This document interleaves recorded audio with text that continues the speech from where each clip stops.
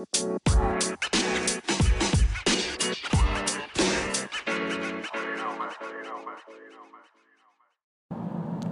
when you hear that, you know what time it is for. It is for your host, me, Ralph Wentz, to host another episode of Bump the Mat. Now, I want to concentrate on one thing only, and that's me.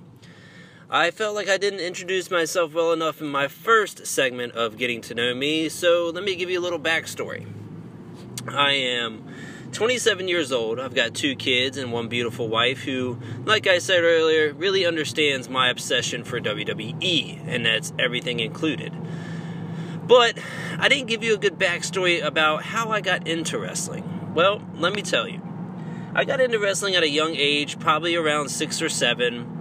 The very first thing I remember is being at my grandmother's house in Collington and just watching a Monday Night Raw. And back then it was DX, it was The Rock, Stone Cold, I believe Undertaker, the American Badass. I'm not sure the Undertaker was there at that point, but Undertaker, the American Badass, Kane, Big Show, you know, that type of non-PG era like it is today.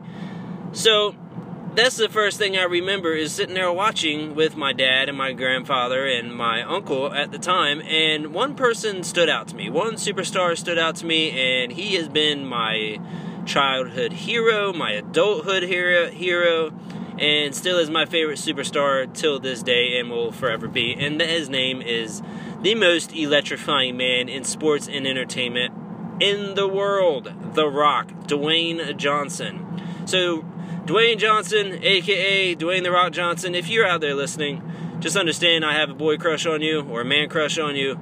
It's nothing personal, it's just how it is.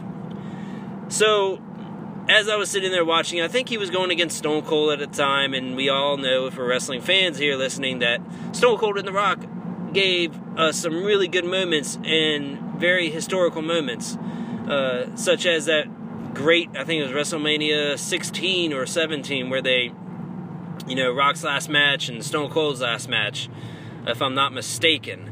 But that match was very good, and their feud was, you know, probably one of the best feuds in history, and will forever hold that spot. But yeah, The Rock's my favorite superstar of all time. But if I had to choose one today, right now, April 5th of 2019, it would probably be, man,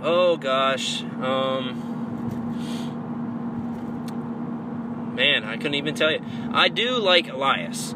Now, Elias is not a really good wrestler. He's more of an entertainment, and, you know, I'm not saying The Rock wasn't a good wrestler, because he was, but I'm more of the entertainment person. When it comes to entertainment, that's what I like. Wrestling, like Kurt Angle wrestling, doesn't really get me excited about watching WWE. It's more the entertainment side of it for me. So, when the 205 Live guys come out, and all the cruiserweights, and, you know, big respects to them, and no disrespect to anybody else who can actually quote-unquote wrestle, it's just more of an entertainment thing for me. It's, you know, I'm 27 years old.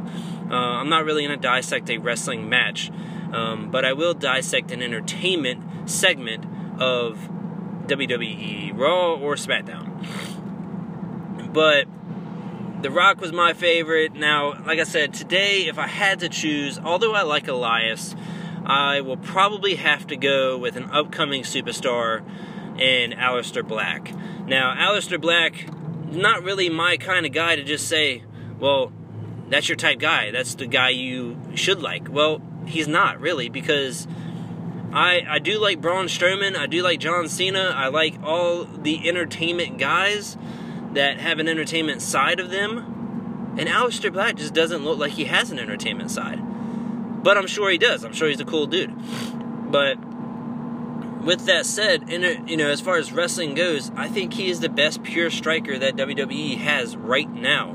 And him being teamed up with Ricochet, I think that's golden. I really do. I think they're going to win this coming Sunday at WrestleMania 35, and they're going to win the SmackDown Tag Team Championships. But if not, that's who I'd have to pick today. It would be Aleister Black, an upcoming superstar. He's got a lot of charisma and a lot of athletic ability in his body, more than what I probably have in my pinky. But yeah, that's pretty much what I wanted to hit on, is giving you guys more of a runaround of what got me started. And what got me started again was, being at my grandma's house, watching it with my grandfather, my uncle, and my dad, and just getting so tuned in to the entertainment part of it. And, and DX did have a lot to do with that. I was a degenerate at the time, obviously, 6 and 7 year old watching wrestling. So I was a degenerate at the time, and that kind of turned me on, on the wrestling as well. So,